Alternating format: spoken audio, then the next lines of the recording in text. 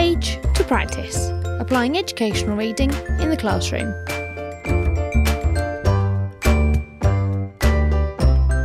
Join in the conversation using #PagePracticePodcast. From Page to Practice is a podcast focusing on the application of educational reading in the classroom. Each episode features one book or article, my reflections and the thoughts of my guests on its use and impact in the classroom. Some episodes may also feature an introduction from the author. Hi, and welcome to the second episode of this season of From Page to Practice. I'm so pleased to be bringing you this episode today on the Michaela School book, The Power of Culture. I'm really grateful to Catherine and the other chapter authors from Michaela who've given up their time to contribute, and of course to Geeta from the Michaela School for coordinating all of these contributions. As per usual, after we've heard from those that wrote the book, we'll hear from a selection of readers with their thoughts on the book and their applications to their teaching practice. So we'll start with Catherine Birbal Singh about her chapter on servant leadership. Right, so I'm Catherine Birbal Singh, and I'm talking about leadership. I wrote about servant leadership in our book, The Power of Culture. Culture, which I think is such an important part of leadership, because you're trying to shape the culture of your school. And in order to do that, you're looking at every detail. And you recognize that all of the details make up the whole.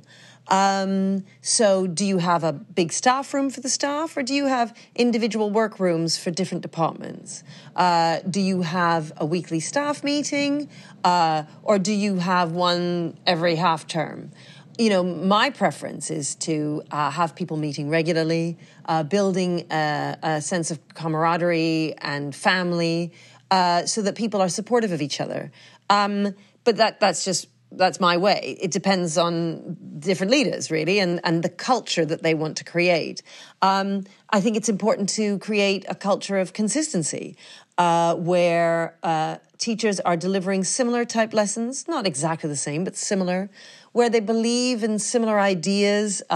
So for all of us here, we believe that the teachers should, at Michaela, should stand at the front and lead the children in their learning.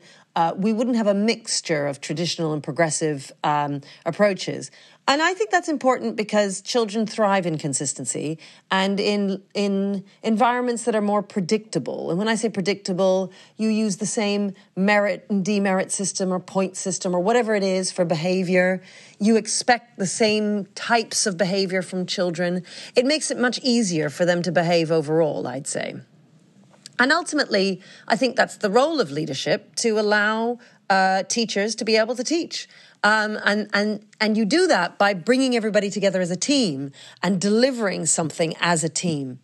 And so my chapter is about servant leadership, and essentially what does that mean? Well, it means that you're working for something bigger than yourself, and you put the school and its requirements above your own requirements. And that isn't just the leader who does that, but everybody who is part of this mission, I suppose, to change the world for the children in our charge.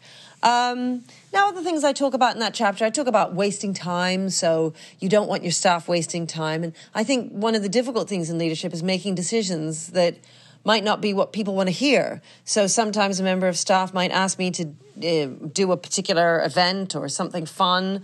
And then I think, well, is that the right use of their time? And I might say no, because I'm thinking about the whole and how they use their time affects everybody in the team. So that, I suppose, is connected to the idea of just having high standards and being clear on your vision. I know that in leadership, people often talk about, well, what's your vision? And it's hard to explain exactly what that means and how powerful it is if you don't have a clear vision and know what you want. And you might not want the same things as I do. You might be a progressive, for instance, and you might love the idea of group work in lessons, and you want group work happening in every lesson. Okay, great. But then make sure group work is happening in every lesson. And how are you going to make that happen? You've got to get everybody to buy into it. So you do have to be relatively inspiring in the things that you say, and you need to persuade people. And I think the same thing goes for people for teachers as it does for children. You know, you need to narrate everything. You need to explain, and you need to try and persuade them, because otherwise they're going to do it because they have to do it, but they're not going to believe it. And then when you have your back turned, they'll do something else. So you need staff to believe in what you're about. And you need the kids then to believe in what you're about. And of course, you depend on your staff to do most of that work with the kids. What I always say is that as a head teacher, you can't be there for 500 kids, 800 kids, 1,500 kids. You need to depend on your staff. So I always say to the staff that I'm there for them and that they are there for the kids. And of course, ultimately, I am there for the kids, but I'm not doing it directly. I'm doing it via the staff. And then the biggest thing, I think, is not to be envious of other schools and other people's situations. You know, we don't have any trees or grass, or we don't even have a car park for the teachers, and we don't have a sports hall for the kids. And I could spend all my time being miserable about the fact that the school down the road has all of that and much more, and a brand new building and 30 million spent and so on. But, you know, that would just make me miserable. And you've always got to be on the positive side, working hard to make a difference to the kids. So we always teach the children to be grateful for whatever it is you've got, however little it is. And I think that's the way to go in leadership, is always be grateful for what you've got. It'll just make you into a happier person and make it far more likely that you'll succeed. So that's it, really. Leadership is the most exciting. Well, I love it. I mean, when I say leadership, I was about to say the most exciting kind of position you can have, and then I stopped myself because I thought, well, no, because teaching is leadership as well. And I think everybody in a school is leading in some kind of way. You either lead children or you lead the staff. As a head of department, as an assistant head, you know, all of these roles require leadership. And even just, you know, as a classroom teacher, because you're leading all those children. And that's important. And it's such a privilege, really, to be able to do that and to build trust with people. So I'm always grateful for people trusting me and believing in me and trusting me even when they're not quite sure of what I'm telling them. They just believe it because there's something bigger than them. And that's ultimately it. It's what I said at the beginning. You know, we're all working for something bigger than us. And we all feel a certain level of gratitude for being allowed to do so. Thanks. You're listening to From Page to Practice. Join the conversation on Twitter using #PagePracticePodcast. Next up, we're hearing from Head of French, Jane Briley. Hi, I'm Jane. I'm Head of French at Michaela. And in our book, The Power of Culture, I chose to write about silent corridors. And Michaela's kind of famous for its silent corridors, I think probably because they're quite controversial. A lot of people are actually horrified at the sound of them. So the point of my chapter really was to show the world that our corridors are not only, you know, kind to the pupils and the staff that work here, in that they create a really nice school environment, but also that they are absolutely essential in the running of the school and the systems and the structures that we have here. The school wouldn't function without them. So, you know, how is that so? I'll explain. I'll break those points down. Well, the first reason our corridors are silent is a practical one. We have 7 floors. What are we on? 7-year groups now. So that's about 14 corridors and giant flights of stairs. In order for the kids to get to their lessons on time, we just need absolute focus from them. And in our experience as teachers, and in Catherine's experience, 20 years of teaching, we've, come to the conclusion that it's not possible for pupils to focus when we're just asking them to be quiet or keep it down. I mean, it's very hard to ask pupils to just stay quiet, because what does that even mean? How quiet? And one pupil's quiet is going to be different to another's.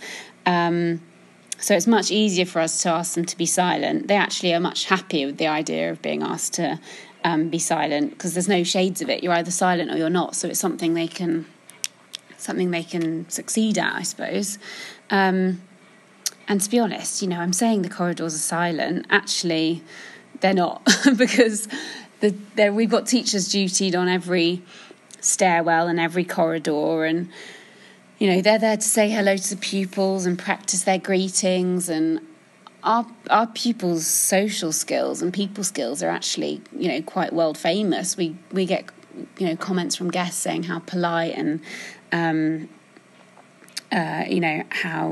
how lovely our pupils are to speak to. That's because they get practice every single lesson transition. Sometimes if they're going up to the 7th floor, they'll get 7 opportunities to practice their greetings. And it's not just greetings that the teachers are practicing with the pupils. They'll be making jokes, they'll be checking how they are, checking they know where they're going. Sometimes we'll have singing, we'll have chanting, and it is a really nice environment, really friendly atmosphere. And these transitions are actually only one tiny part of their day. They've obviously got time before school, they've got all of lunch, they've got, there are loads of opportunities actually to, have conversations with pairs in their lessons. So, and obviously after school. So the only time we're actually enforcing that they're not speaking to one another is, the point where they're going around the school, and that is mostly for a practical reason. The other reason is we can, really be observing how the pupils are interacting with one another, and this can help us in, getting rid of any bullying or nastiness that definitely goes on in many schools around the country, certainly ones that I've worked in. The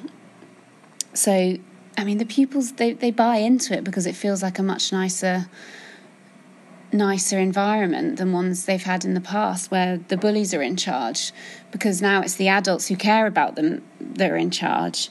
And we do give them detentions if they're talking to one another because they know the rules. But, there are hundreds and hundreds and hundreds of them. And if they actually didn't want to stay quiet, they wouldn't.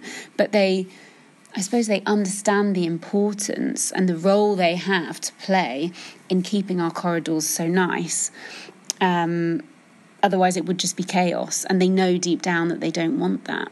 So, yes, the detentions are one system that helps us control behaviour in the corridors. But I think as much as anything, explaining the importance of the silence and getting the pupils brought in to that system, that's equally as important. So I think that's everything from me. That's a bit of information about our corridors at Michaela and the systems that we have in place.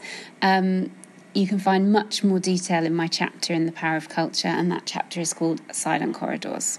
Okay, thanks. You're listening to From Page to Practice. Join the conversation on Twitter using #PagePracticePodcast. The topic of silent corridors is really interesting, especially hearing how silent doesn't necessarily mean silent and the reasons behind this. Thank you, Jane. Next, we hear from Head of Science, Pritesh Raichura. Hello, my name is Pritesh Raichura and I'm the Head of Science at Michaela Community School. So I've contributed 2 chapters to our book, The Power of Culture. The first one is called The Transformative Power of Values, and the second one is called Why Stormzy Could Never Replace Mozart. And it's that latter chapter and the idea of curriculum that I'm going to be talking about today. So to start off with, what isn't the curriculum at Michaela? Well, what we firmly believe is that the curriculum isn't a conduit to explore what people's existing interests are. The whole point of the curriculum that we offer, which is highly academic, we offer maths, English, language, English literature, history, geography, science, religion, art, and music as part of our curriculum, in addition to sport. And we focus on these academic subjects because we believe that they will broaden their horizons. And we don't indulge them with knowledge that they already have. So in my chapter, I talk about how asking pupils what they would like included in the curriculum, what they would like to learn about, isn't something we would do. There is very limited curriculum time. There's only a short amount of time that pupils have to engage with our disciplines, with our subjects. And as teachers who have the authority to decide what we put in our curriculum, we, the experts, are the ones who decide because we have an overview of what's in our field. what's within our discipline, and we choose the most powerful knowledge that those pupils could learn about that will force them to think about things and to encounter things that they wouldn't have ever encountered before. So, of course, on our music curriculum, we have Mozart, we have Bach, we have Tchaikovsky, because these are the composers and this is the kind of music that the pupils wouldn't choose to listen to otherwise. Whereas Stormzy and music that's on the charts is something that they will encounter in their day-to-day life. So one of the key things we do is make sure we broaden their horizons and introduce them to the discipline that experts in the field would agree constitutes really powerful, really important knowledge. So a literature curriculum, for example, that didn't include Shakespeare, that didn't include Dickens, would, those are such profound contributions to the world of literature. To sacrifice those and have something that the pupils might, think, that some teachers would argue is more relevant for the pupils, we would say, absolutely, that's not the case. In fact, we would go as far as saying that it's almost patronizing to say that pupils in the inner city, pupils from ethnic minority backgrounds wouldn't engage with and wouldn't relate to the profound ideas that are contained within Shakespeare's work. Because ultimately, classical music is beautiful. Shakespeare's work is beautiful. And that's something that experts within those respective fields would agree upon. And to suggest that our people should only be limited to the things that they already experience in their day-to-day life is to deny them the opportunity to participate in discussions about what literature is, what good music is, what excellent art looks like. So, and that links nicely to one of the values of our school, which is that we believe in the authority of the teacher. And because the teachers who have gone away and studied their subjects at university know so much about them, they're able to decide this is what needs to go on the curriculum because they have that overview, they have this broad knowledge of what could go on the curriculum, and we curate the things that we think are most important within those disciplines. And I think that is something that we are very consistent on, very insistent on with our curriculum at Michaela, and we think that leads to a really rigorous education for the kids. One of the other things that we focus on is memory, and we believe that by the time our pupils leave Michaela, we don't just want them to have a rich understanding of each discipline that they study, but also remember the key facts, the key ideas forever or for as long as they possibly can. And so memories are built into the way in which we design a curriculum. We constantly revisit key ideas. We do some rote learning, but we always understand that rote learning is the beginning of a journey that leads eventually to flexible understanding. And a lot of the arguments that the opposition and opposition that we face is the argument that perhaps we don't encourage critical thinking, we don't encourage good analysis skills.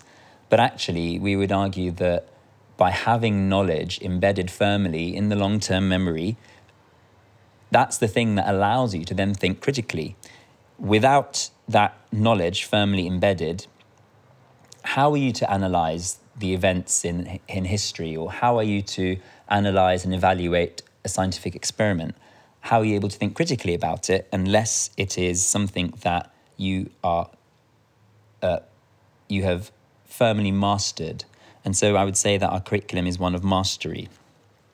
And finally, the thing I would say, and that links to some other parts of the book, is we celebrate being British in our curriculum as well, because ultimately the one thing that unites all of the pupils that we have in our school is that we are all British.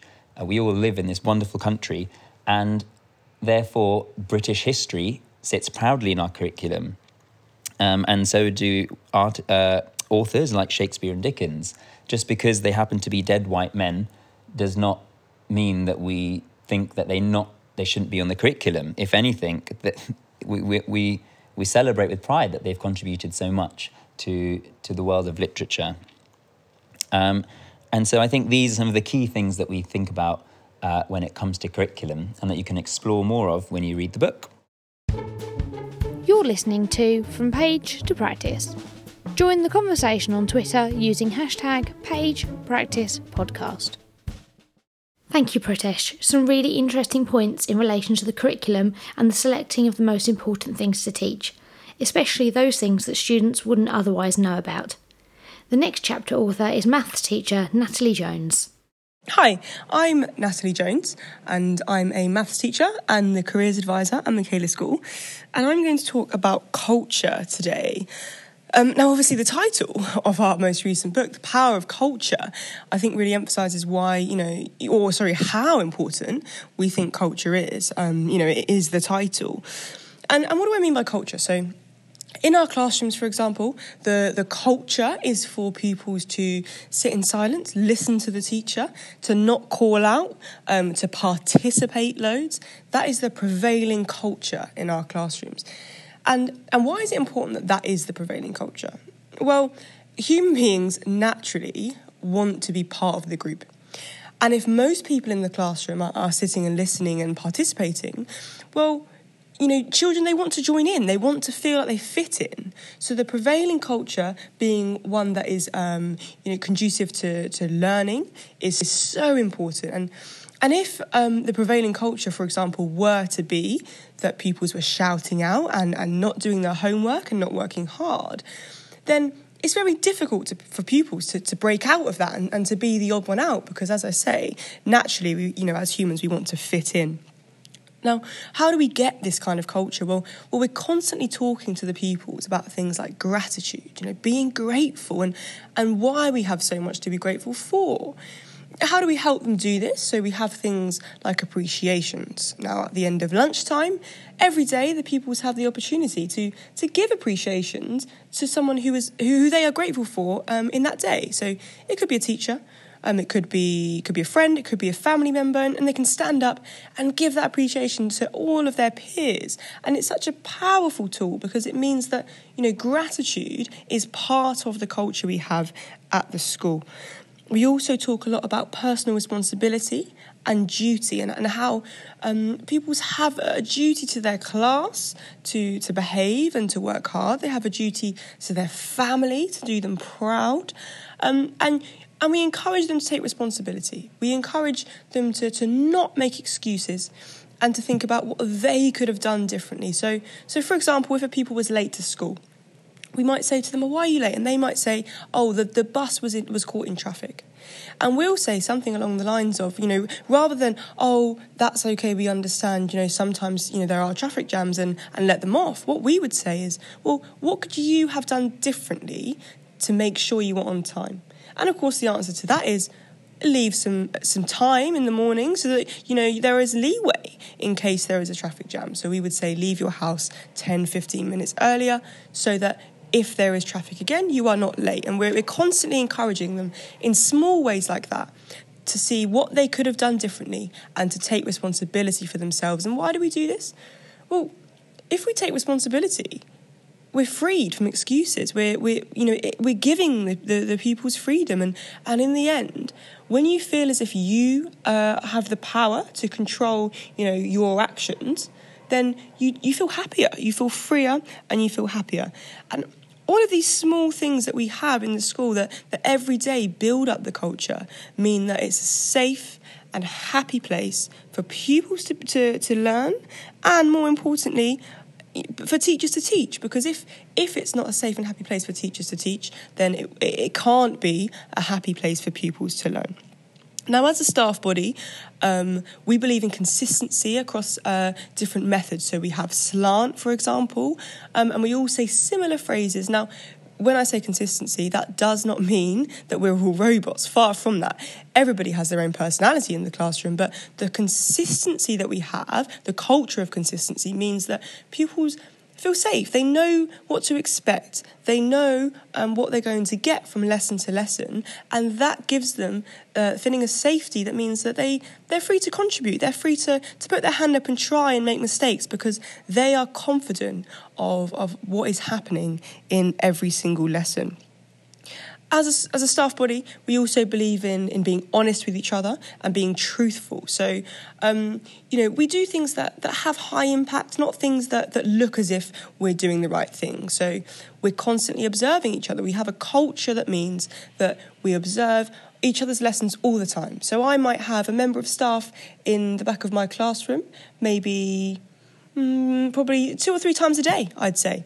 And what they're doing is they're giving feedback, and we're being honest to each other. So if a member of staff comes in and gives me some honest feedback about my lesson, it's then my job to take personal responsibility and not make excuses and learn from what they've said. And the culture of honesty that we have means that as a staff body, we're constantly improving, and it allows us to have high expectations of ourselves as well as of the pupils.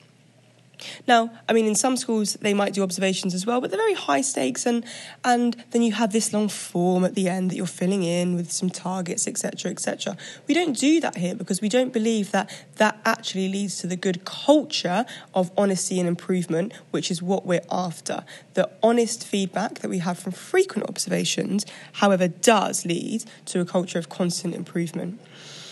Now, all of these small things, they work together. So the culture we have wouldn't be what it is if we only had one say. So if we only believed in gratitude and didn't believe in honesty, then we wouldn't have what we have. And it's really important that all these small things are constantly working together to create the culture we have here at Michaela, which is a happy place to learn, a happy place to teach, and a safe and happy place for the pupils to be day in, day out. You're listening to From Page to Practice. Join the conversation on Twitter using #PagePracticePodcast.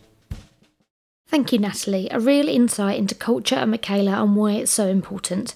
Our final insight, before we hear how readers have reflected, is from Katie Ashford on teaching. Hello, my name's Katie Ashford, and I'm going to be talking about teaching at Michaela. At Michaela, teachers have the freedom to really teach. Our tight behaviour systems and our strong relationships with pupils mean that we can spend every single lesson ensuring pupils think hard about challenging subject content. So, what are the hallmarks of a Michaela lesson? Well, first of all, we try to keep things as consistent as possible across the board. Of course, sometimes some things work in some subjects and not so well in other subjects, so we do take that into account. But generally speaking, we use similar routines and similar approaches to teaching to ensure that our pupils have a consistent experience across the school. So, one of the first things we do in our lessons is we have lots of really speedy routines that help to reduce the amount of time spent on simple tasks such as handing out books. For example, at the start of the lesson, pupils are invited to enter the room and sit down, and the teacher will ask everybody to track the front, to listen to them carefully and fold their arms sitting up straight. We call this slanting. Then the teacher will say, okay, when I say go, you're going to hand out the exercise books. The exercise books will usually be placed on the end of the row in a pile or on the windowsill in a pile. And people nearest to the books will hand them down the row to the next pupil and so on until everybody has their book. This can take only 5 to 10 seconds, which really speeds up the process of getting pupils ready for learning. We use similar speedy routines for things like getting out equipment or putting things away at the end of the lesson. So all of these small routines really help pupils to engage in the lesson. It increases the pace, and it just makes everyone feel energised and ready to learn. Another big routine that you'll see in all classrooms at Michaela is turn to your partner. Turn to your partner is a really helpful way for pupils to practice thinking and work through difficult content with their partner before they're asked to perform it in front of the room or to answer a question or to do some writing. For example, we might ask pupils a very simple question such as, what was the main reason Shakespeare wrote Macbeth? And then the teacher will say, 3, 2, 1, turn to your partners. And very, very quickly, the pupils turn to each other and they discuss the answer to their question. And the teacher only gives them maybe 20, 30 seconds. And then the teacher says, 3, 2, 1, hands up. And the pupils turn back, their hands go up immediately. And then a pupil is chosen to answer the question. this works really well across all subjects, and pupils have said to us that they really like it. They feel that it gives them a bit of rehearsal time. It gives them the chance to think through something a bit more complicated before they're asked to answer a question. So it also reduces their anxiety a little bit around having to give a difficult answer in the middle of the class. And one thing we really like about it is it means that 99% of the time you get 100% of hands up for every question. Another routine that you'll see frequently at Michaela is call and response. So, for example, a teacher might stand at the front and say, "Who wrote Macbeth?" 3, 2, 1, and the pupils will all reply, "William Shakespeare," in unison. This is, again, a really quick, really speedy way to do lots and lots of recall questions in quick succession without having to get them to write it down or to do it individually using ordinary cold calling. It also helps to really energise the room and gets pupils to feel really excited. We also like to give them lots of merits if they project their voices, if they can do it in a silly voice sometimes, they might do it in a quieter voice sometimes. We like to try and mix it up and keep it exciting for them, and they really love doing this. Another activity that's used in, particularly in maths, science and language lessons, is mini whiteboards. These are popular across many schools across the country, and we really love them at Michaela too. But again, we like to use them with really tight routines. So the teacher will give the question, perhaps it's an equation in maths that they'll put on the board, and then they'll say, okay, when I say go, not before, you're going to write your answer on your mini whiteboards and show you're working. 3, 2, 1, go. And the pupils will all scrabble to their mini whiteboards. They've got their pens. They'll write down their answer as quickly as they can. And then the teacher will say 3, 2, 1, show. And then they can show their whiteboards to the teacher, and the teacher can check whether or not they've got the correct answer. This, again, works really well. Now, to make this slightly easier in terms of the routines, every single child has their own mini whiteboard in their work pack that they carry around with them. That's issued as part of their equipment. They also have 2 whiteboard pens because, as we know, whiteboard pens run out fairly frequently, and pupils are told that they must have 2 whiteboard pens on them at all times, otherwise they'll have a detention. And we have a stationery shop available in school in the morning, so they can pop in first thing if they know that their pens are running out to collect a new one so that they don't have to get the detention. In terms of another way that we assess learning in lessons, we like to use multiple choice questions. And a nice way to do that so that the teacher has instant feedback to see whether or not every single child in the room is on the same page is to use a sort of old-fashioned heads down, hands in the air model. Now, what we might do is put the multiple choice question on the board. I always like to give the first option as I don't know. So I might give them a question such as, what does the line fair is foul and foul is fair suggest? And then I'll give them 4 or 5 different options. And the first option, sometimes, particularly with a lower ability class, is I don't know. And then that gives those weaker pupils a way to engage and to show you that they don't understand, because that's the purpose of assessment, is to know who understands and who doesn't. So the first answer is I don't know, and then you'll have 4 other answers that are plausible answers that could be the answer to the question. And then we say, okay, make sure that you've got your answer in your head. Are you going to say number 1, 2, 3, 4, or 5? You give them a moment, you pause, and then you say 3, 2, 1, heads down. And then you say, okay, put your hand above your head, and on your hand, show the number of fingers for the answer that you think is the correct answer. And so if they don't know, they'll put up 1 finger. If they think it's the second answer, they'll put 2 fingers. If they think it's the third answer, they'll put 3 fingers, and so on. And then the teacher has a really, really quick assessment of the whole room to see how much, how many pupils understand and how many don't. And then the teacher can address that as necessary.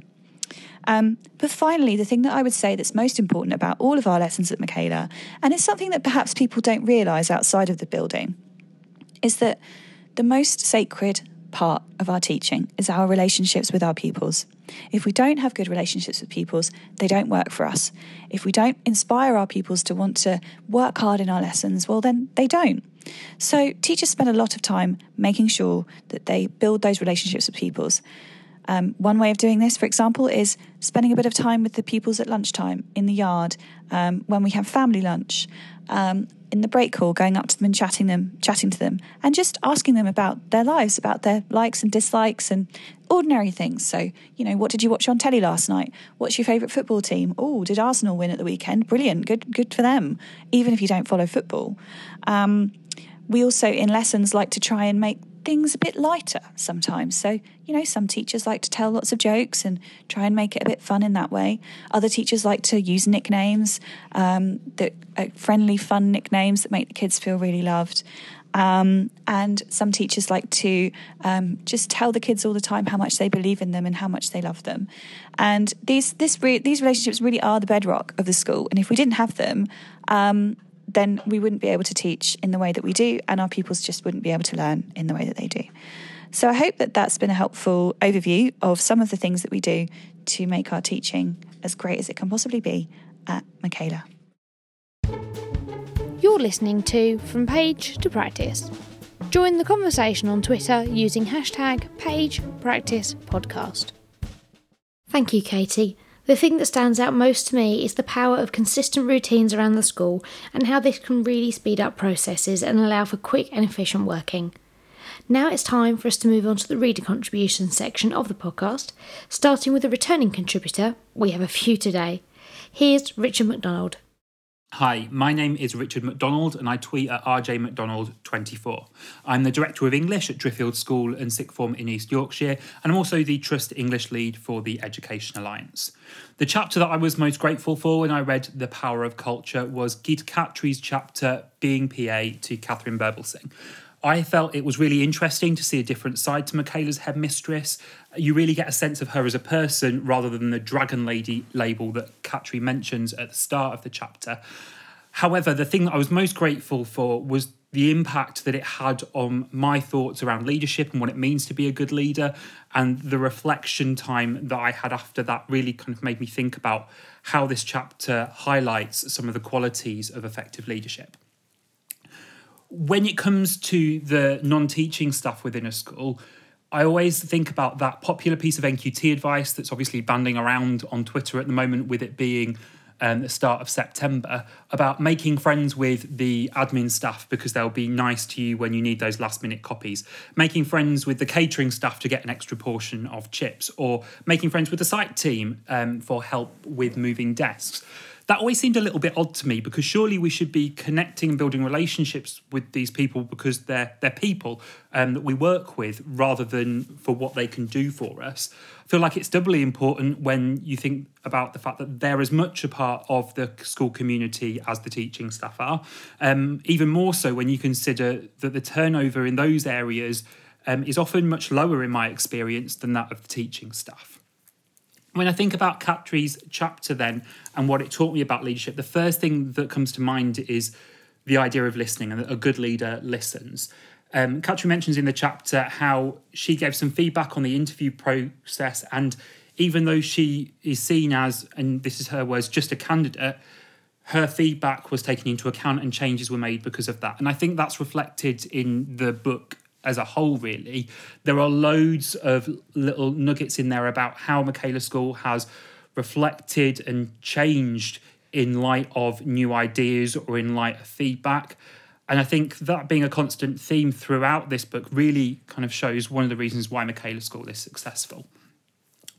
I think it's also really important that staff feel they can contribute. And again, that was highlighted in this chapter, the fact that there is a culture at Michaela School where staff feel like they want to be heard from, that their feedback is valued. And I think that links in with this idea of professional trust. I'm really lucky to be part of MAT, where the CEO, Johnny Utley, really believes strongly in professional trust and helps us as leaders to do that with our teams as well. I wholly recommend his book, Putting Staff First, which he co-authored with John Tomset, if you want to hear more about that. I think it's also been flagged up in terms of that value of professional trust in recent conversations that I've had on Twitter. There was a particular teacher that I was discussing ideas with, and they pointed out how they felt that they weren't able to give feedback even when it was asked for at their school because of the fear of being perceived as not coping. And actually, where you have that fear, the feedback isn't going to be genuine. It's not going to be seen as valued by the people that are giving the feedback. And I feel like that's really, really important. I've worked within teams and with leaders like that in the past, and I feel like the thing that makes the difference is the leaders who go beyond the lip service of saying, tell us what you think, and actually show the staff that they can be trusted and build that professional trust over time. It's the leaders there that really make the difference. I think as well, it also made me think about the importance of leaders being present and available within the chapter. When Katri talks about how Catherine Berbelsing is available to staff and parents at any point and always aims to get back to them or meet with them as quickly as possible, often kind of instantly that moment. I think that's really important, first of all, because it does mean that issues are sorted quickly, and I imagine that means that the school runs more efficiently in a sense as well. But I also feel it's important from that trust perspective as well. Staff will trust her, I imagine, because they see her as someone who is honest and open in terms of being instantly available, but also not being someone who needs to prepare and research for meetings. In terms of leaders that I've worked with before, I've heard leaders before, and this is in a different sector, but I've also heard leaders talk about it in education, where they see preparing for meetings with staff as preparing for a battle, as arming themselves with the knowledge that they need against a complaint or against a grievance. And I think that's really, really dangerous. It kind of destroys that professional trust because the leader doesn't trust their staff to be open with them. And that means that the staff can't trust their leaders to look out for them as well. So I think that for me was a really valuable takeaway from this chapter as well. When it comes to the conclusion of the chapter, Katri points out how she feels about working at Michaela School, and she uses the phrases "I believe" and the word she feels invested in her work. And I think that really shows how that culture of professional trust unleashes that motivation in all staff and really helps with the job satisfaction as well. So thank you very much, Katri. Thank you very much to all the authors of the book. It was a really enjoyable and useful read. You're listening to From Page to Practice. Join the conversation on Twitter using #PagePracticePodcast. Thank you, Richard. A great choice of chapter and some interesting points to take away. Next up is Eugene McFadden, who is another returning contributor. My name is Eugene McFadden. I am a Senko at a large secondary school in Cornwall. I'm also assistant head with responsibility for Key Stage 3. I grew up in North London. I actually grew up in Brent, so I'm in some way aware of Michaela's catchment area. And if Michaela had been around in my day, my parents would probably have sent me there. So, talking today about the power of culture, talking today about two particular chapters. One is We Believe in Authority by Becky Shaw, and the next one is I Was Wrong About Michaela by Charlie Burkitt. These two chapters resonated quite heavily with me because I've been thinking about the whole idea about adult authority a lot recently, and just in terms of nudging behaviour forward. And myself, I am quite a good behaviour manager, for want of a better phrase. I believe quite firmly indeed that adults is a strong authority. We've got good behaviour in our school, but some teachers are good at behaviour, some teachers aren't good at behaviour, and you've got to support them. And it's just a whole idea of how you do that, how you move it forward, how it becomes your ethos. And it's also about scaling up what I do, because I am good at it, but I've been thinking, why am I good at it? So I'm getting to a kind of reflective stage where I'm thinking, I do this really well. How do I do it really well? How can I get other people to do it really well? And it's interesting reading the Michaela book and also the Tom Bennett book that's just come out. And they're saying things that resonate. And I'm like, oh, they're doing things that I do. That means if I get people to do the things that they're doing and I'm doing, they might get better. So that kind of process. So why is it important to be an authority in the classroom? Well, as Michaela clearly showing, kids end up being happier. Now, a long time ago, when I first started teaching, I used to work with a guy, and he was a very authoritative figure, for want of a better word. Some people would say authoritarian, and some people in the staff room would be like, oh, the kids are scared of him. That's why they behave. And I thought, maybe not, because I've been in his classrooms, and the kids enjoyed his lessons, and he learnt stuff. And I saw how the kids were with him. And, you have lunch with them every day, and you make them, use cutlery and that kind of thing. I remember watching him once make a member of staff use cutlery, which was quite funny. He was quite authoritative. And the kids had a lot of time for him. And, even years later, these kids, and these were tough kids, would come back seeking him out to get advice. I remember one or two occasions, kids had come out of prison And it seemed their first stop wasn't going to see their mums, it was going to see him. To have a cup of tea, have a biscuit, probably a custard cream, and get some life advice to get their lives on track. And a lot of them would say things like, oh yeah, you were right. He believed firmly in authority. And for a while there, teachers were told not to be an authority. I remember those days. I remember where we were told not to be in the centre of the room. Don't talk for too much. Record how long you talk for. Talk less. Kids have got to be talking more. Be the guide on the side. Helicopter teach. Whatever the heck that meant. And I'd nod these bits of training. I'd go, yep, that's fine. And I'd shut my door in my classroom. And I get on with being an authority in the room and teaching how I wanted to teach. And at the end of the year, when we were all comparing our exam results, I got better exam results than everyone that listened. What was your trick? Well, I just didn't pay attention to the lectures. So I've kind of come from a long teaching experience of being an authority. And I've been places where I was told not to be an authority. And I know it was hard there, and I know the kids suffered for it. And I can see how Michaela, why they believe in authority. I believe in authority. I used to say a good teacher is a control freak in the classroom. And I was basically being a bit kind of like, looking for an argument almost. And people were like, oh, that's not what that means. And I've had some to and fro's about it. And I think probably authoritative is a better word, a better phrase than control freak. I believe that kids are there to learn. I believe parents are giving us their most precious thing for us to look after, for us to nurture, for us to develop. And if we are taking on this very precious thing, it is vitally important that we, as the teachers, are authorities in the room. For two reasons. One, safety. And that's really key. And that's what we talk about in the We Believe in Authority chapter, that safety element. If the kids are safe, they are not stressed. If they're not stressed, they're more likely to learn. They're more likely to enjoy. And people say, oh, you need to be a strict teacher. You need to be authoritative in order to control the rowdier pupils. Yeah, fine. But you need to be authoritative for the quiet ones. You need to be authoritative so that the ones who get missed are able to get on and are able to learn and are able to not be stressed out at the back of the class. If you're authoritative, the kids are safer.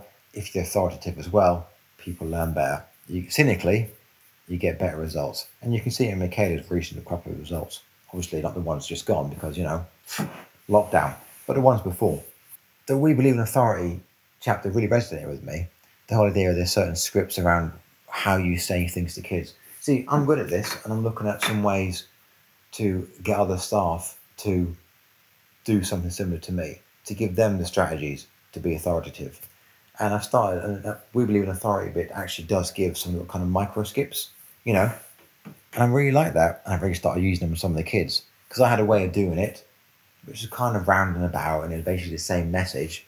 But actually, their scripts are a lot better. The whole idea of that behaviour is not acceptable, you are better than that. There is a consequence because I know you are better than that. And that's a really important message. So I'm actually going to be taking, cynically, some of the words from this chapter, We Believe in Authority, and I'm actually going to be getting staff to start using them in their conversations with pupils.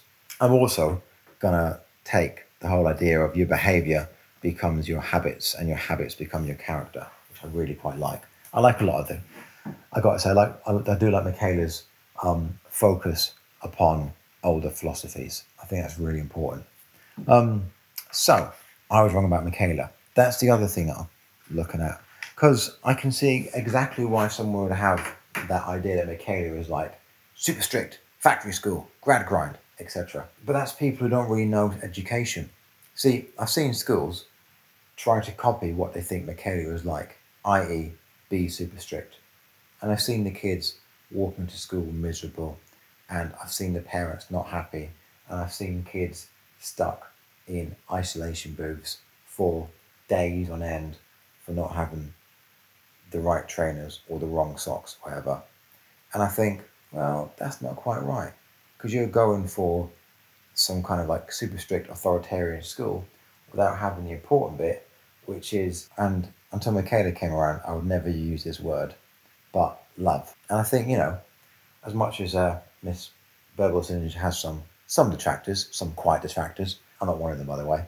I do think that she's actually empowered people to talk about the importance of love in this profession we're in. And, it is a profession, but I think more than that, it's a calling. If nothing else, Michaela has put the idea that teachers are in this because of love on the table again. So I've seen schools go down the super authoritarian route, and there's no love. And because there's no love, you don't get buy-in from the kids.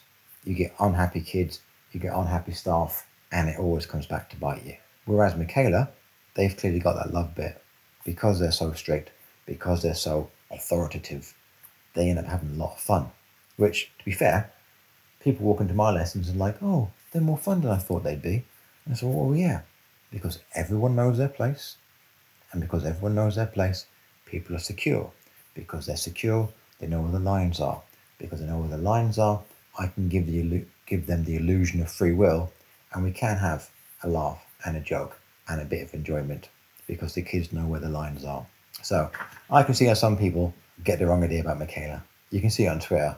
But any school that strict, to be successful, needs to have a lot of love at its core and needs to demonstrate that love through having fun, through those restorative conversations. Because those restorative conversations, yeah, they're really powerful, but they are a bolt-on to having a firm disciplinary framework that works. I think Michaela's done a lot of good.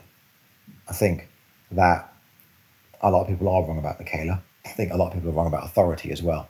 I think if nothing else, Michaela has helped to move the conversation a bit. So we can see that, you know what, we shouldn't be guides on the sides.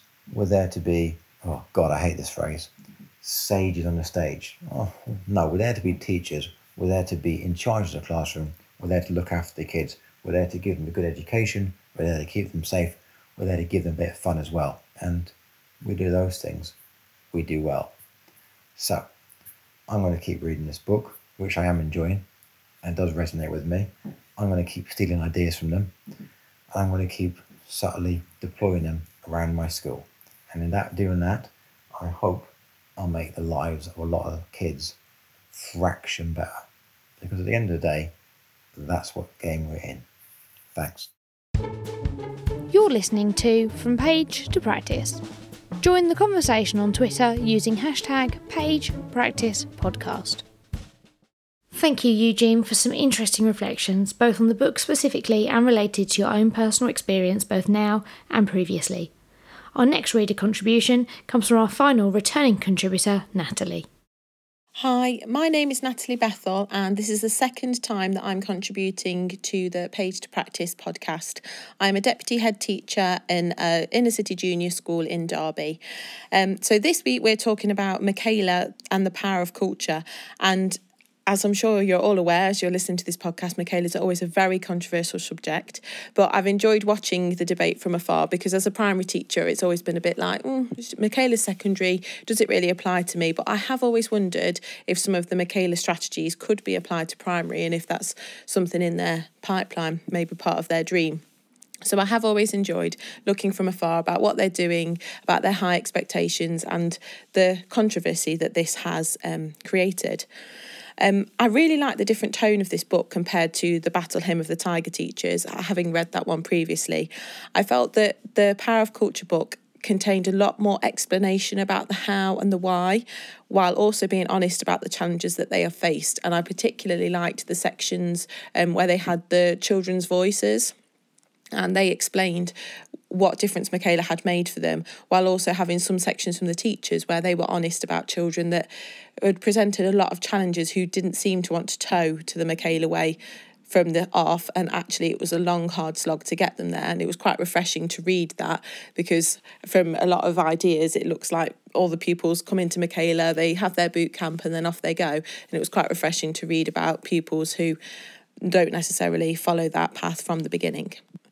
There were 5 standout moments for me on my first read. I'm a great believer in picking up a book again and reading it for a second, third, fourth time and finding something different each time. So I'm sure that the next time I read, there will be something different that jumps out at me. But for now, these are my 5 standout moments.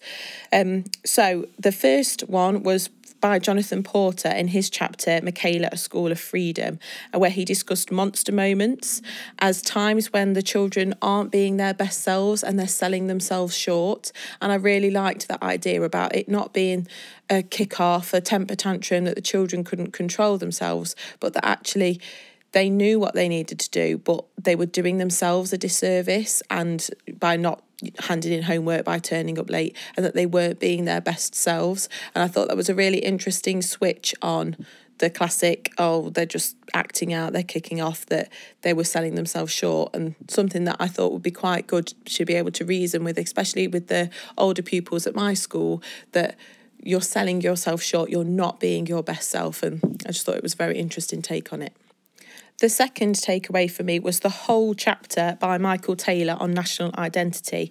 It made me reflect hugely, both personally and professionally, as to how we can make our school more cohesive, more British, I suppose. I'm still reflecting now on it. Every now and then I'll just have a little thought back as to what that made me think and feel. I even tweeted about that chapter because it just resonated with me on so many levels. Personally, I felt he really hit the nail on the head about there being a certain level of shame about being attached to being British, and especially if you're out and proud British. I find that I wouldn't ever, I don't think, explain to somebody and say, oh yes, I'm British first and foremost.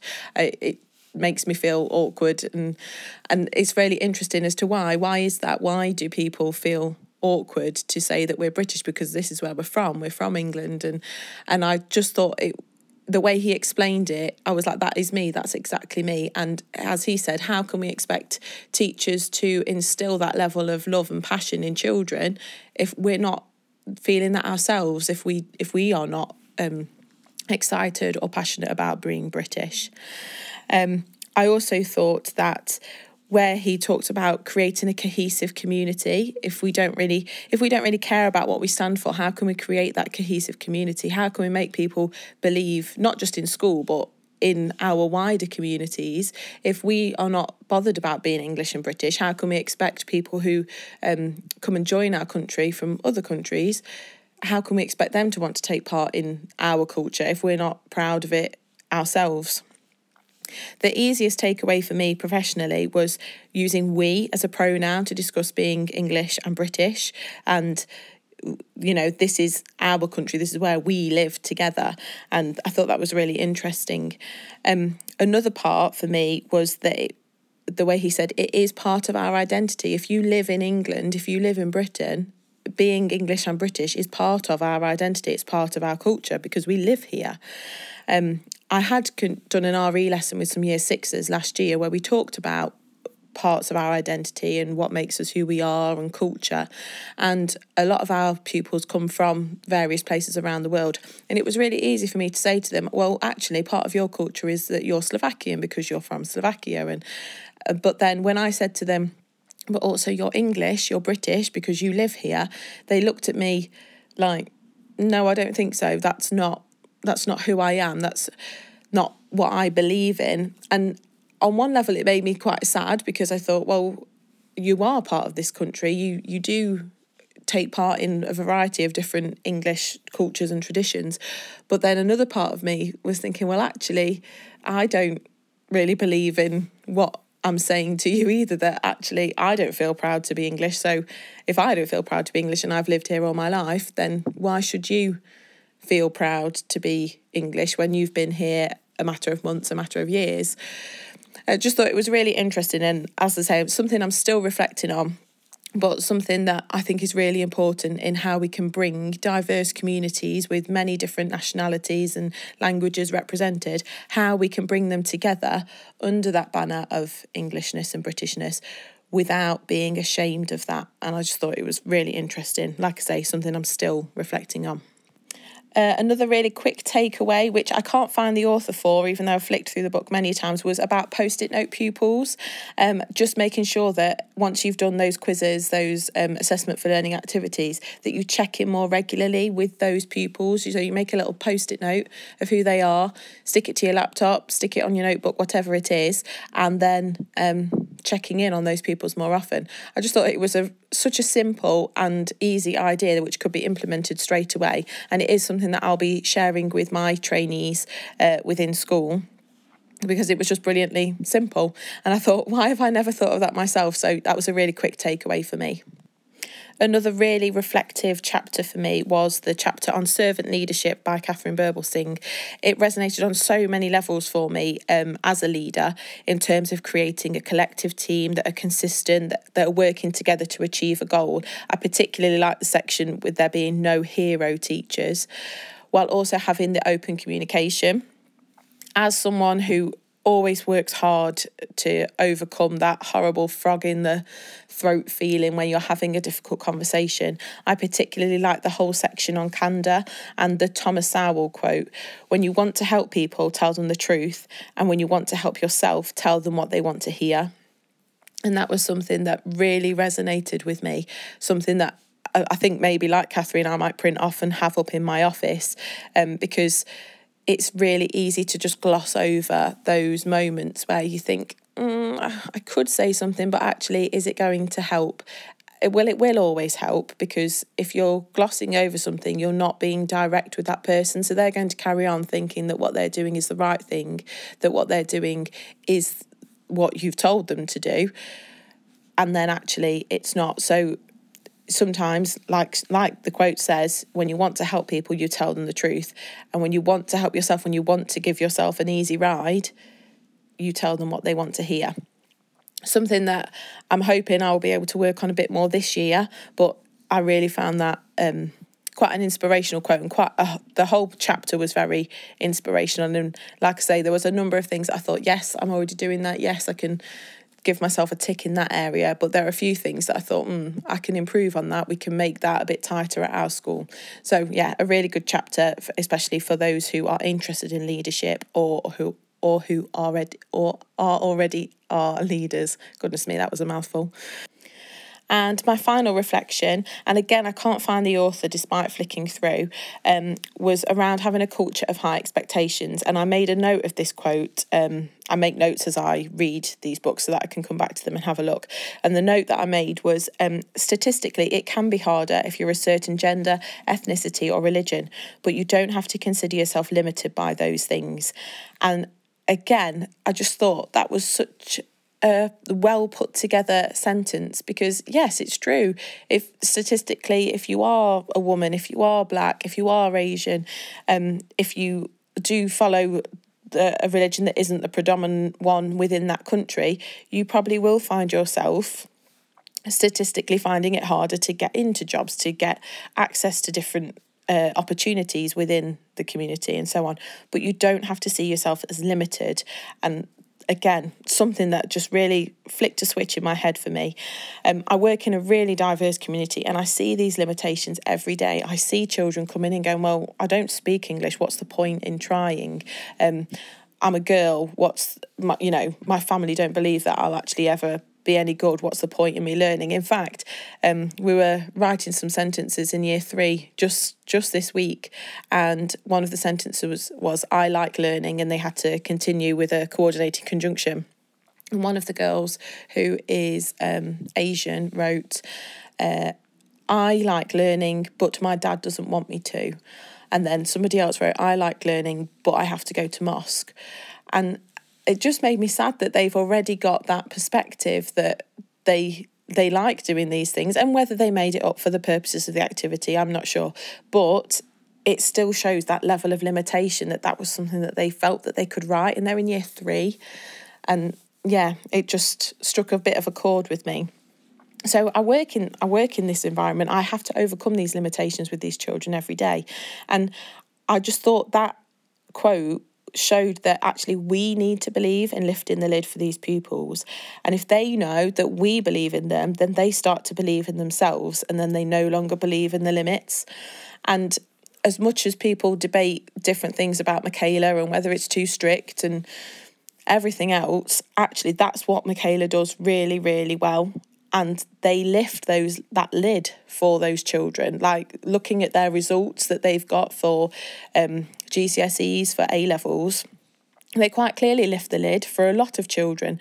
Children go there who may have been written off in various different schools for various different reasons, and they leave with much better life prospects because Michaela have believed in them, because they have lifted the lid off what they felt that they could achieve. And whether you like it or not, you can't disagree with that. And that's something that I find truly inspiring, that that's what they believe in. They believe that everyone can achieve and that they will, with the power of culture behind them. So a few of my quick takeaways there.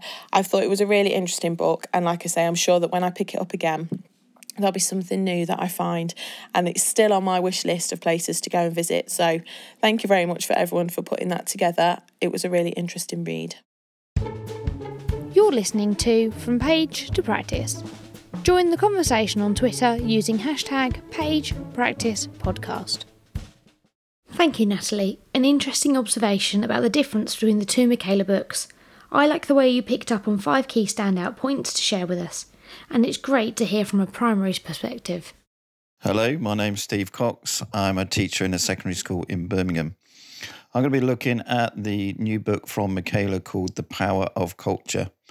I came across Michaela from their first book, which is Battle Hymn of the Tiger Teachers, and it introduced me to methods and ideas that I'd obviously been thinking about, but not necessarily been putting into practice. I found it a very challenging book. I also found it very informative. And I then, about a year later, went and visited Michaela myself. For me, the 2 books, the first book for me is a book which looks at some of the methods, and people take the methods and see them being able to be easily used. These were things like didactic teaching, some of the silent corridors of family lunch, these sort of ideas. I feel like the second book, The Power of Culture, is looking more at the why, whereas the first book looked more at the how, what things to do.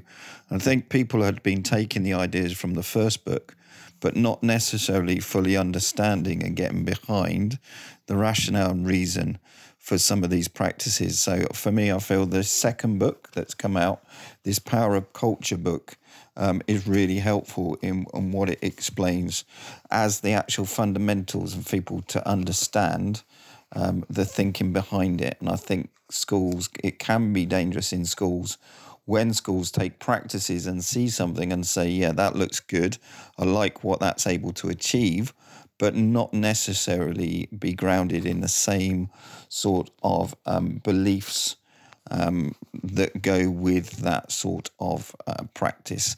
So as I say, for me, the second book was really helpful in putting down some of the reasons why. The second book, The Power of Culture, has a number of different chapters. Each chapter is written by a different author. For that reason, I'm not doing an overview of the whole book, but I've chosen one of the chapters. The chapter that I've chosen is called National Identity, and it's by Michael Taylor. I first was looking through and thinking which chapters to do, and having read through the book, honestly, this was one of the chapters that I first sort of considered how much I was going to agree with this, and also that it was probably a more challenging chapter than maybe some of the others. So I chose National Identity and Michael Taylor. Some of the things that talks about, what Michael Taylor talks about, is the idea that pupils have a sense that they are a part of this country. And that's very much a fundamental. And the fact that when they think about themselves, they would associate themselves strongly with both England and Britain. Now, this can be quite controversial, and Michael mentions and discusses about how in a lot of other countries there is pride in one's nation, one's flag, one's national anthem. And he was drawing on the point that actually within Great Britain and specifically within England, there's a little bit of uncomfortableness that people find with that sense of pride, and very much a sense of embarrassment as well. So it's a good chapter that looks at some of those. It looks at what our history is, but also looks at it as in we have a joint history. We have one that unites, and a nation's history is part of the DNA of who they are.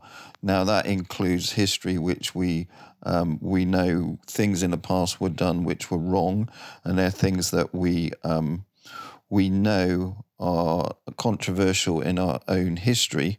But at the same time, it's important that we look at that, to learn from that, and to understand a bit better all the different people who were interacting at that time.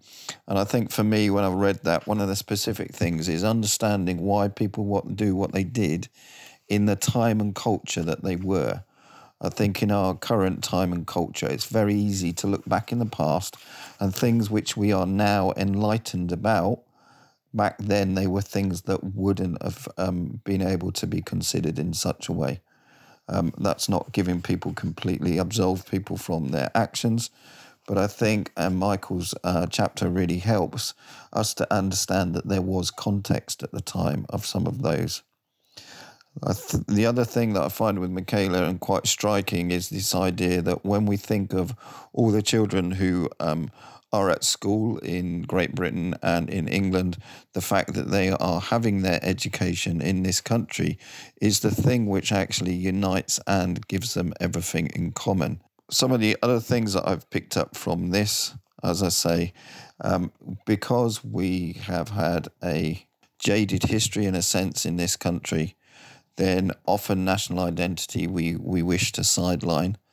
And part of this is a push and a desire, and a good desire, for us to become more tolerant society.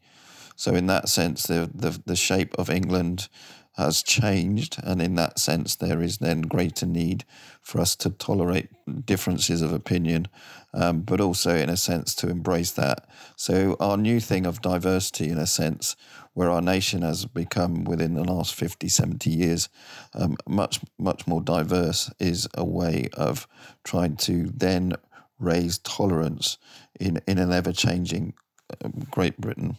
But at the same time, some of this diversity, as Michael points out, is that it can create a rejection of anything which is British and anything that is English. Many identities are celebrated under the skin, as Michael talks about. We embrace people from all sorts of different backgrounds, different beliefs, different ways of expressing themselves. But the one thing that we don't tolerate, in a sense, is where we are concerned about what is Britishness and Englishness in a way that would be seen as extreme. So as he talks about how this nation and education is rooted in a common culture.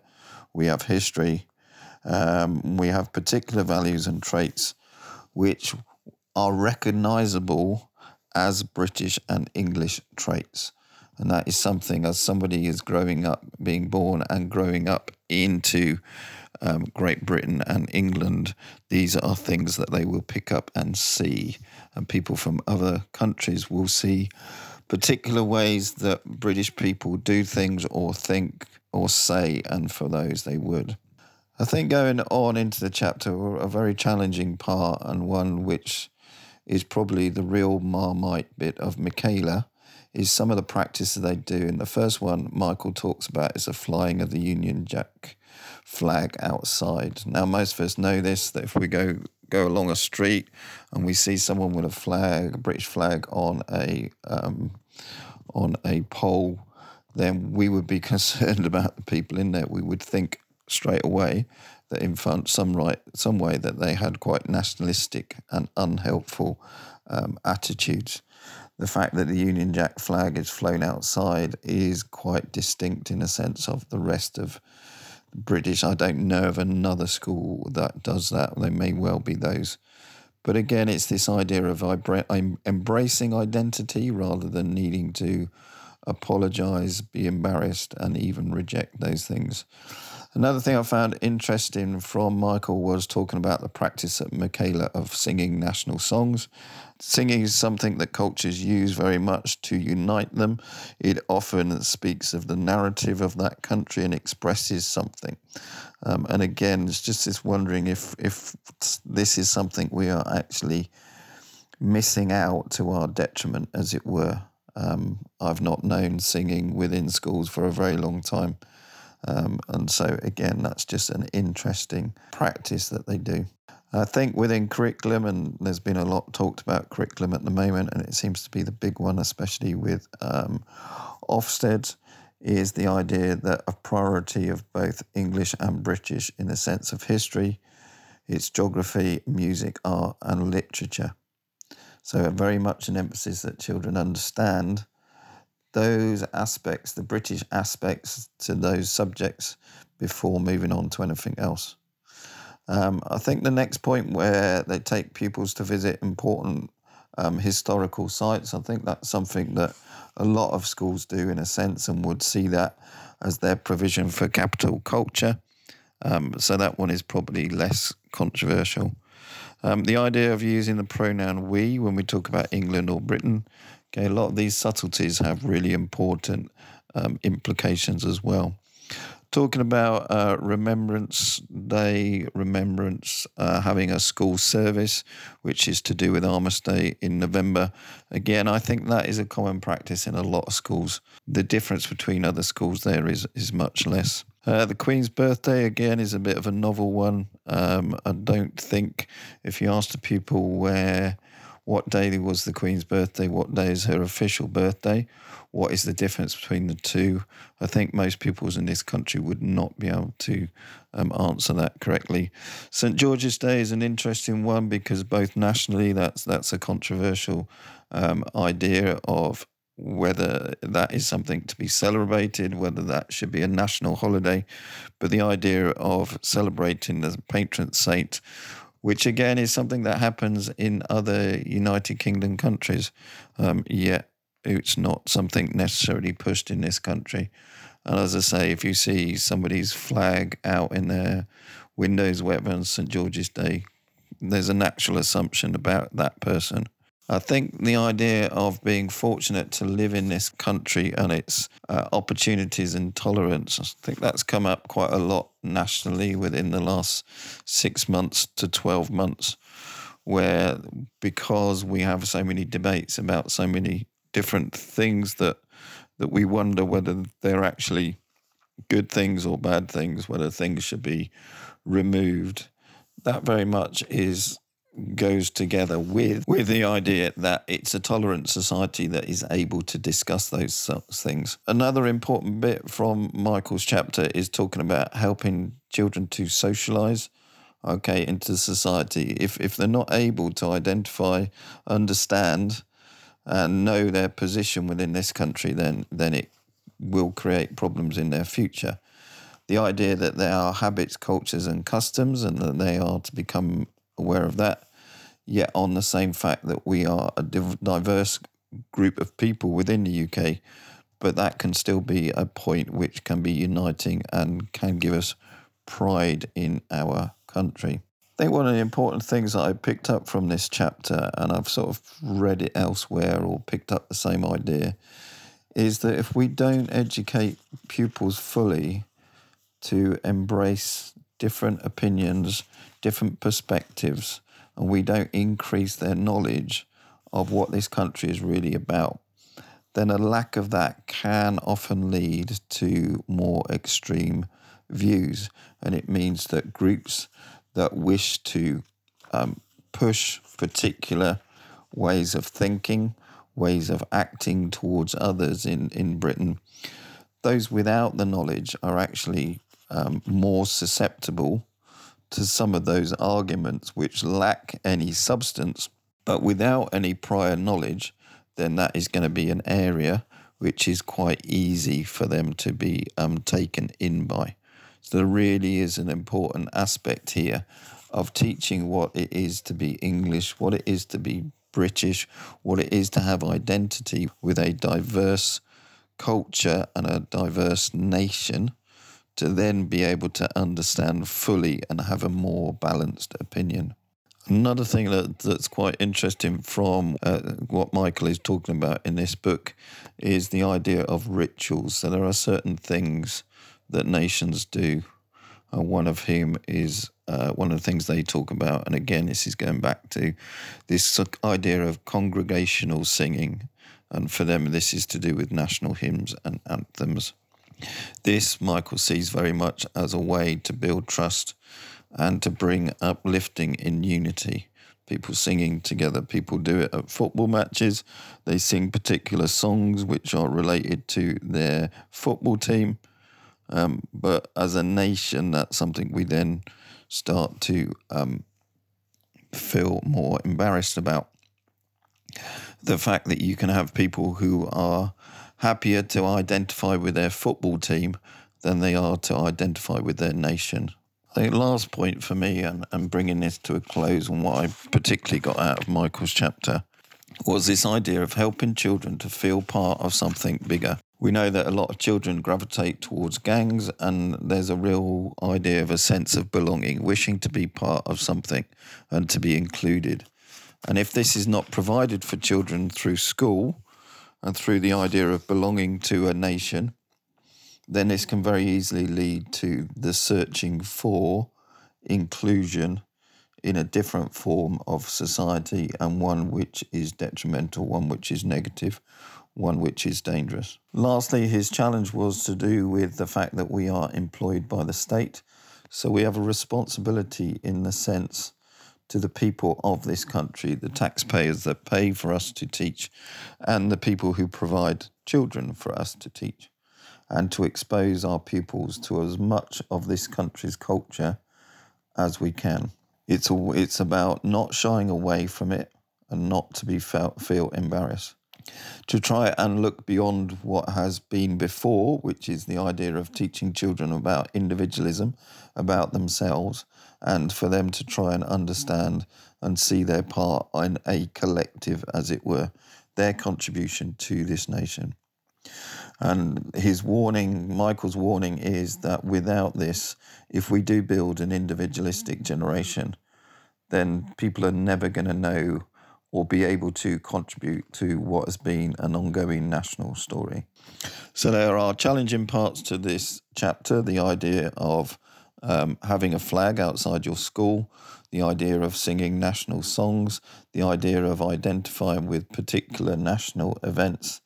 But all this is very much tied up in the belief that by helping children find their place within their own nation and to be able to share some common beliefs and common experiences, this is actually one of the most important aspects that we can use to help children in the future. You're listening to From Page to Practice. Join the conversation on Twitter using #PagePracticePodcast.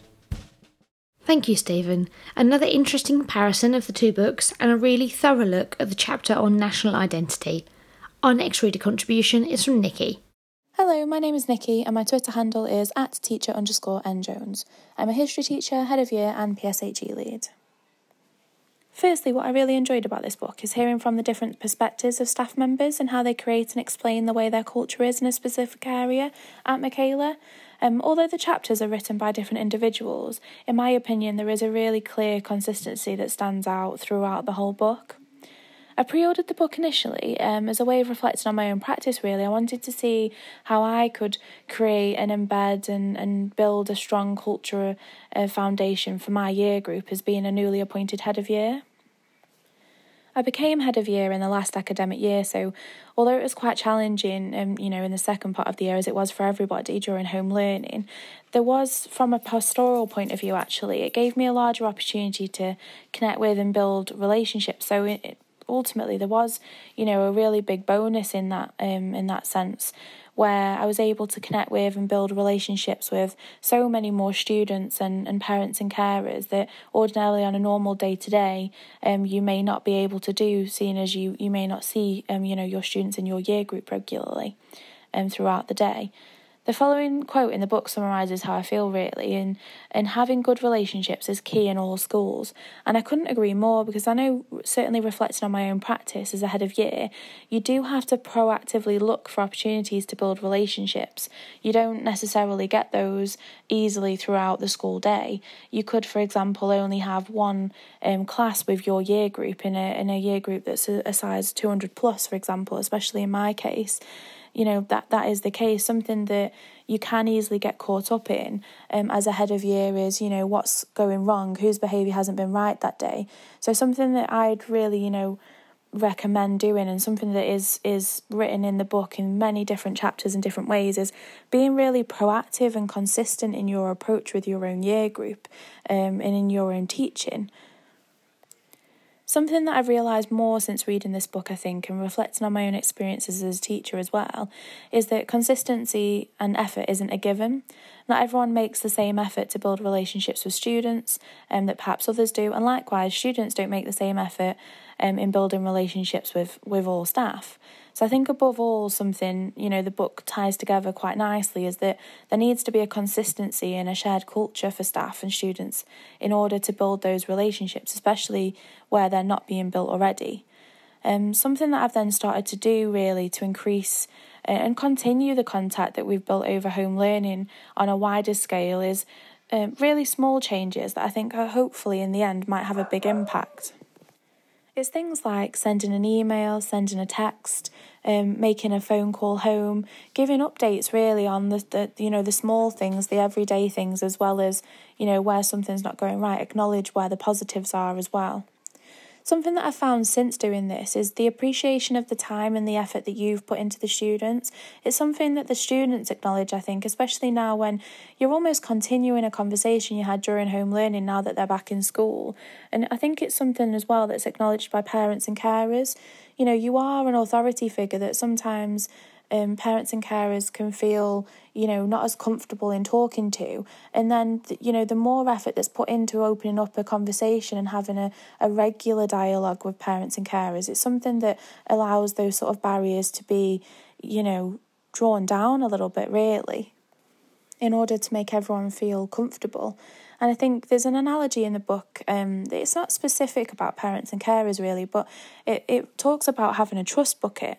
And the essential idea is understanding that for students, their trust bucket is described as being hard to fill and easy to spill. And I think that's the same case for parents and carers as well. The relationships that you're building, especially pastorally, are key in order for you to be able to support that student as best you can. And I think this again just shows, what the book itself is showing, that the relationships that you build are so important, and the consistency that you're able to then have is really key in supporting those students and having those genuine connections that are then appreciated. And then hopefully, ultimately, you're topping up the trust buckets, of the students and the people that you're working with. One way I've reflected on my own practice is to look at how I am as a leader of my year group, how effective have some of the behaviour strategies I've used and put in place been, especially in the circumstances where it's the same names on the detention list, for example. Something I've done really, and a work in progress, I guess, is nicely put in the book of show them how to fly. What am I doing to show them how to fly? So a work in progress really for me is to try and encourage and ensure students actually understand the why. Why do we have expectations of them? And more importantly, why they should have high expectations for themselves. The chapter that first stood out to me for this reason was the Getting the Culture Right in Year 7. I do agree with what it says in the chapter about how Year 7 are particularly impressionable and that they do need to focus on ensuring the students are aware of your high expectations as a teacher, a member of staff, in order for them to understand what it is that you expect of them, but also in order so that they can be masters of their own fate, as it's put in the book. What are we then putting in place to help them fly, for them to be the masters of their own fate? Having a consistent behaviour policy, having staff be consistent in that policy, especially, for example, if you're leading a pastoral team, do you have form time routines that are consistent? Something that I've included this year since looking at reflection and building a culture is having an opportunity to discuss things in form time. So I've started the academic year with more opportunities for reflection. So, for example, the students in a form time activity may have a sort of grid of questions, discussion questions, which might be as simple as music or movies, or it might be more specific. So how do you stay motivated? How important is it to be resilient? And why is it important to be resilient? I think an overall sort of message throughout really is, what is it that we can do that shows that what we are doing is in everything that we do? So for me specifically this year, it's, our academy values. How can I show the students that is in everything they do? It's in their reward system, it's in their lessons, it's in their form time, it's in their assemblies, showing them how to be respectful individuals, explaining what it means to be ambitious and have aspirations above what they currently have for themselves. A nice quote to summarise really is in the Tough Love chapter, and it says there, without strong relationships involving mutual respect, inside jokes, and indeed occasional banter, you will never get the most out of your pupils. And I think it summarises that really our presence is crucial, our consistency is key into creating these strong foundations and strong relationships that ultimately mean we, have an area that's calm and consistent and caring, an environment that is strong and appropriate for students to learn and flourish. You're listening to From Page to Practice. Join the conversation on Twitter using #PagePracticePodcast. Thanks, Nikki. That's such a good point you make about how the book fits together well despite each chapter being written by different people. It's been great to hear about your own experience and how it fits with what you've read. Next up, we hear from Andy. Hello. So I just wanted to talk about my thoughts on one of the chapters of the new book by Michaela School, The Power of Culture. The chapter I'm going to focus on is written by Michael Taylor. It's on national identity. And the reason I find this interesting is because national identity is something that frequently, in my experience of the schools I've worked in, is something that isn't really allowed to be discussed for fear of it. For some reason, the idea of you identifying as something that isn't somebody else might be offensive to another identity somewhere else. There seems to be a sort of a frightened nature of not being able to discuss your national identity, at least. The reason why I find this interesting is because we live in a world where identity is meant to be everything. Your race, gender, sexuality, all of these immutable identity traits we're now led to believe mean absolutely everything, rather than the content of your character. The benefits that I find in everyone having a shared national identity, crucially a shared national identity, is that it allows everyone, regardless of those differences I just previously identified, as it allows everyone to come together under, one flag, one anthem, as is repeated in this book quite a lot. One team, the whole school works as one team, and there's a lot of mention of family. And it's crucial to the success of pupils, students. It's crucial to the development of teachers as well. And it's unique. It's something that you wouldn't find in another school. And I've worked in many whilst being on supply and other places that I've worked for longer periods of time. This is very, very unique. Some of the things that are said that Michael writes about, says that the things that I've done at Michaela, some of them are, firstly, he says, we fly the Union flag outside the school at all times during the school day. I would challenge you to find another school in the United Kingdom that does this. This is the first time I've ever heard of something like this being done. And I wonder why maybe a lot of people are afraid to do it, for reasons that you're led to think that, anything British must therefore mean a link to colonialism or imperialism.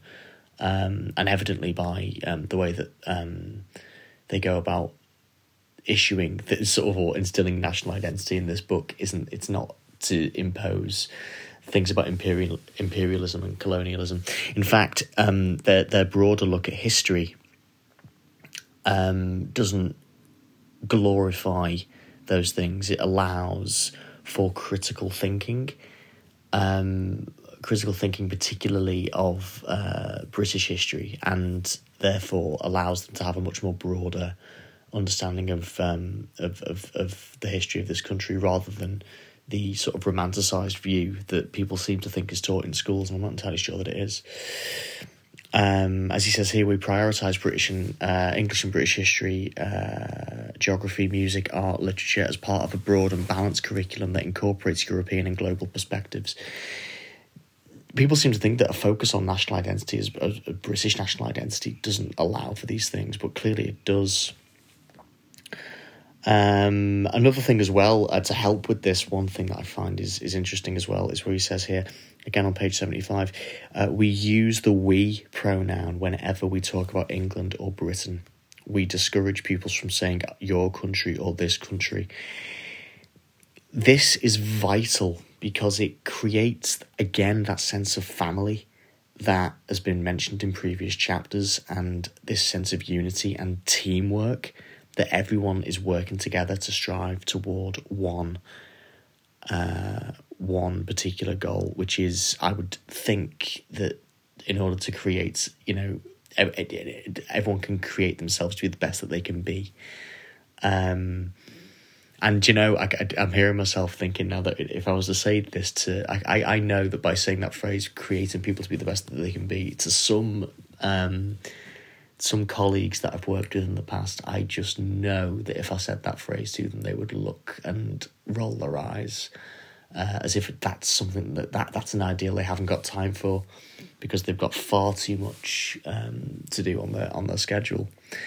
For all the talk of how overworked teachers are, to put in the legwork and the time and dedication that has clearly been put in to Michaela in such an intrinsic way, with even the slightest of details that I've focused on here, you can see that they really are working strongly towards what would effectively be a better society if indeed everyone.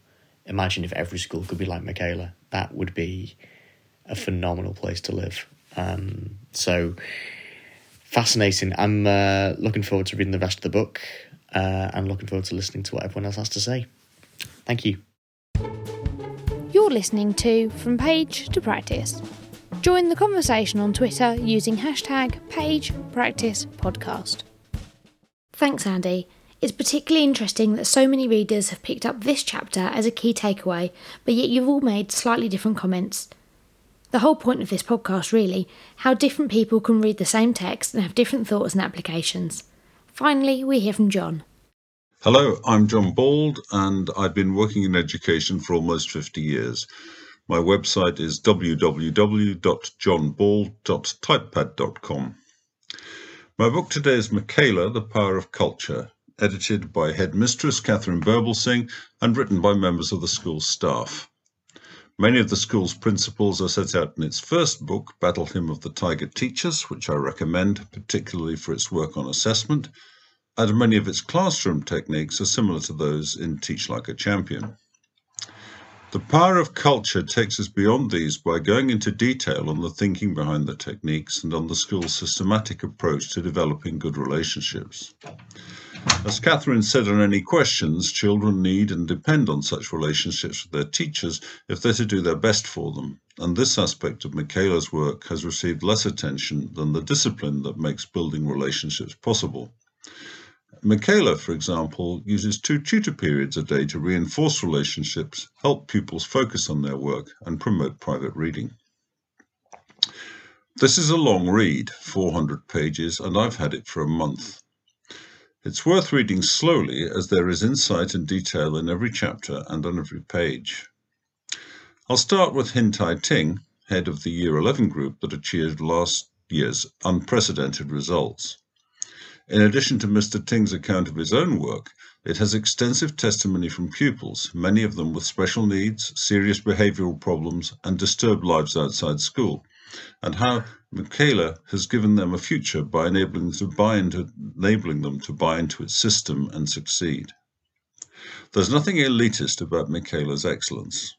Like other schools, it uses nurture groups, but expects the same standard of work from them as from other pupils. Jessica Lund's sixth form chapter shows how pupils are guided towards the highest aspirations for their talents and abilities. Michaela streams, but without the stigma that's come to be associated with it. Every child matters and everyone knows it. It also has a clear idea of the forces raged against it, and Samuel Hirst's chapter on the damage done by mobile phones, digital detox, is an indictment of the damage they do personally and intellectually. Michaela advocates brick phones, basic phones that keep people in touch but don't allow abuse. Throughout this book, excellence is really the baseline. Sarah James' chapter on RE is the only work on this subject I've come across that I think is of any use at all, and shows how knowledge and thinking go together to produce understanding and combat the damage done by what she describes as religious illiteracy. Michael Taylor and Grace Stegall are equally convincing on history and geography, and show how far removed Michaela's approach is from its critics' caricature of rote learning and regurgitation. Katie Ashford sums up the thinking in her chapter on organisers, which are used to provide a context for new knowledge so that it is understood and can later be applied flexibly. She sees the lack of context in rote learning as preventing understanding and so making it useless. Teaching in London in the 70s, I noticed that pupils don't like tests, but enjoy quizzes, particularly when they can cheat by working on the answers beforehand. Michaela uses quizzes systematically across all subjects, and I commend this as a very good idea indeed. Michaela's culture contrasts with the divisions and conflicts in the society outside its gates, which is the context of people's lives. Attention to detail is expected from everyone, staff as well as pupils, and enables pupils to approach each aspect of their life with confidence that they'll succeed. Michael Taylor's chapter on lunch, fostering cooperation, politeness and intellect, is exemplary and achievable by all. I saw the same approach to the same standard in Wentworth Nursery School when I was working in Hackney. Editing the book and obtaining such consistent excellence from Michaela's staff, associate staff as well as teachers, is one of Catherine Birbalsing's greatest achievements, and her own chapter has a strong sense of vocation as well as practice. The school is completely, in my experience uniquely, open about everything it does. Once it has visitors' DBS details, they're free to enter any classroom, as are other teachers, who freely feed back on each other's work, positively or negatively. The principle, as Catherine says, is to leave the ego at the door. This is, incidentally, a prime requirement of good inspection and observation. So how has it helped my practice? I visited the school twice and hope to again.